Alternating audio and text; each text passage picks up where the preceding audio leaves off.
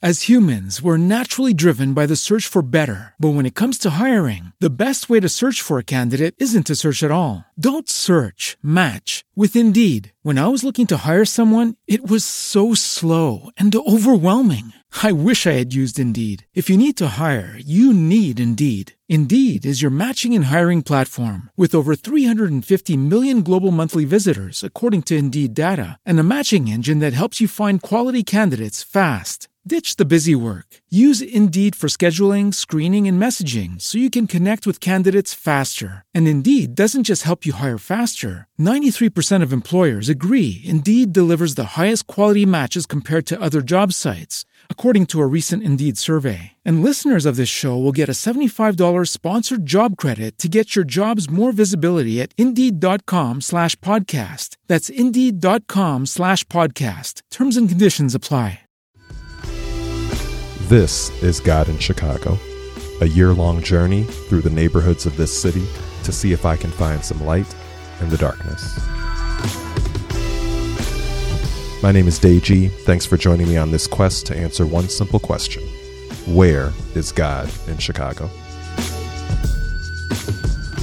Week 16 of my journey brought me to the River North section of downtown Chicago, to the corner of Wabash Avenue and Erie.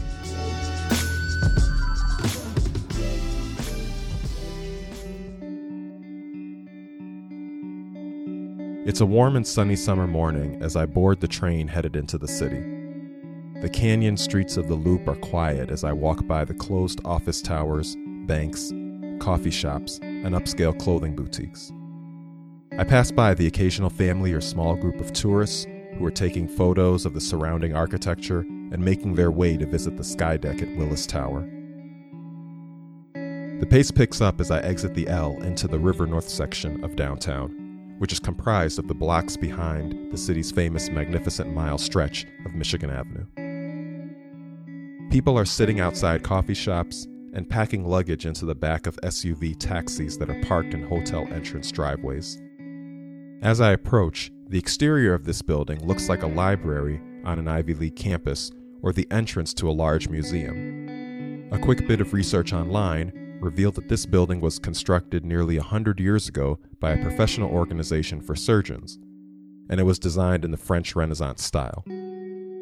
And that makes sense because this is exactly the kind of structure that one would imagine a group of doctors building 1 block away from the Magnificent Mile.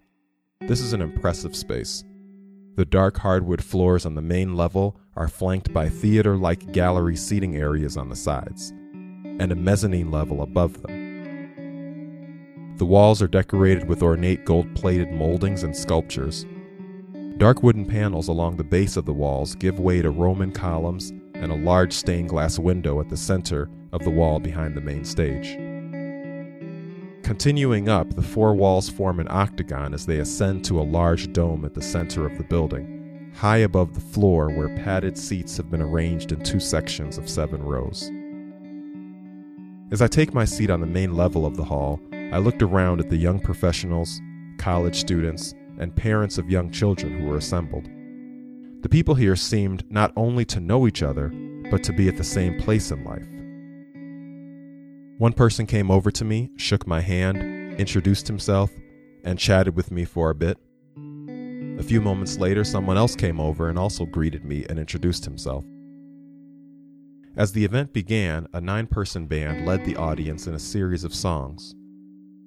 A little while later, a few families came to the front stage with their young children to engage in a short ceremony where they publicly declared their commitment to raising their children with godly values. There were 5 to 10 minutes set aside for the audience to greet each other, and then the main speaker came to the podium on the front stage. He opened his talk with a sentence that I have not heard anywhere else on my journey so far. He said, quote, "Try to think about the darkest day of your life," end quote. Given the part of the city we were in, given the group of people who comprised the audience on this morning, a conversation about trying times, difficult circumstances, and trials and tribulations was the last topic I expected to hear addressed. So I felt like the speaker was in my head listening to my thoughts when he said, quote, Don't be surprised when life takes a turn you did not expect. What can often happen is we think everyone else's life is shiny and all together." End quote. This, I think, is the main way that we get in the way of people who are trying to find God. The perception that people who claim to know God think they are perfect often lead other people to conclude that God is like the owner of an exclusive club, where the perfect are allowed to enter, the average are ignored, and the struggling are ridiculed. So I thought it was powerful that the speaker chose to frame his talk by speaking about the common and routine nature of our struggles in life. He said, quote, "I'm glad difficulty is behind me, but more than likely another trial will come. Your circumstances can change. Don't be surprised because trials are coming." End quote. The speaker's talk revolved around a story from the Bible where 3 young people from a community that had been recently invaded and overtaken stood up for their beliefs, opposed the ruler of the invading nation, and found themselves on the hot seat, literally. By choosing this particular section of the Bible, in some ways the speaker is acknowledging that not all trouble is the same. Some bad things happen as acts of God: weather disasters, famines, floods, droughts, storms, earthquakes, etc. However, some bad things happen because you did what you thought was right. You stood up for your beliefs, particularly your belief in what God wanted you to do, and someone in a position of power over you got upset. Although the speaker did not articulate this perspective in his talk, I saw his words as a perfect way to engage so much of what is going on in this moment. I appreciated the speaker's framework of how to think about tough times when he said, quote, "Half of our problem is that we don't expect the trial. The other half is that we take our eyes off of the one God who can deliver." End quote. Here, as at other points during my journey, we hear someone contending for a view of God as being actively concerned about and engaged in the lives of humans.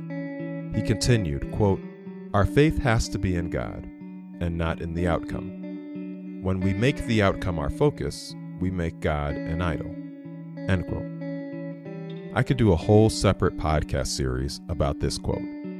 For many of us, how we understand God is directly connected to what we believe God has done or has not done for us, for our loved ones, or for humans in general.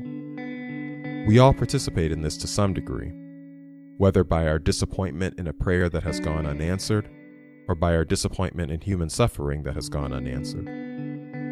What does it mean to have faith in God and not in a desired outcome? I mean, don't we have faith in God to do something? Particularly when we find ourselves in trouble that has been created by opposing the ruling leaders of the societies we live in, aren't we exercising faith that God will intervene in what would otherwise be a deadly outcome? All these questions ran around in my mind as the speaker continued. He then offered the following thought as a way to think about how God shows up in tough times. He said, quote, "God does not save them from the fire. He does not prevent them from going into the fire. He saves them in the fire, through the fire, by going into the fire. There is room in the fire for God." End quote. That was the 16th in a series of meditations from my year-long citywide journey to find God in Chicago. This has started as a one-person journey. I hope it doesn't end that way. Looking to build and connect with people across the city to discover and demonstrate the existence of God and the presence of God in this city during these challenging times. Join me and subscribe to this podcast on SoundCloud. You can go to soundcloud.com/God in Chicago, or just type in God in Chicago in the SoundCloud app. We're also on Apple Podcasts, so you can go to Apple Podcasts on your iPhone app and open that up and type in God in Chicago, and we'll come up. Or feel free to send us an email. Email address is godinchicago@gmail.com. Look forward to hearing from you. Be well.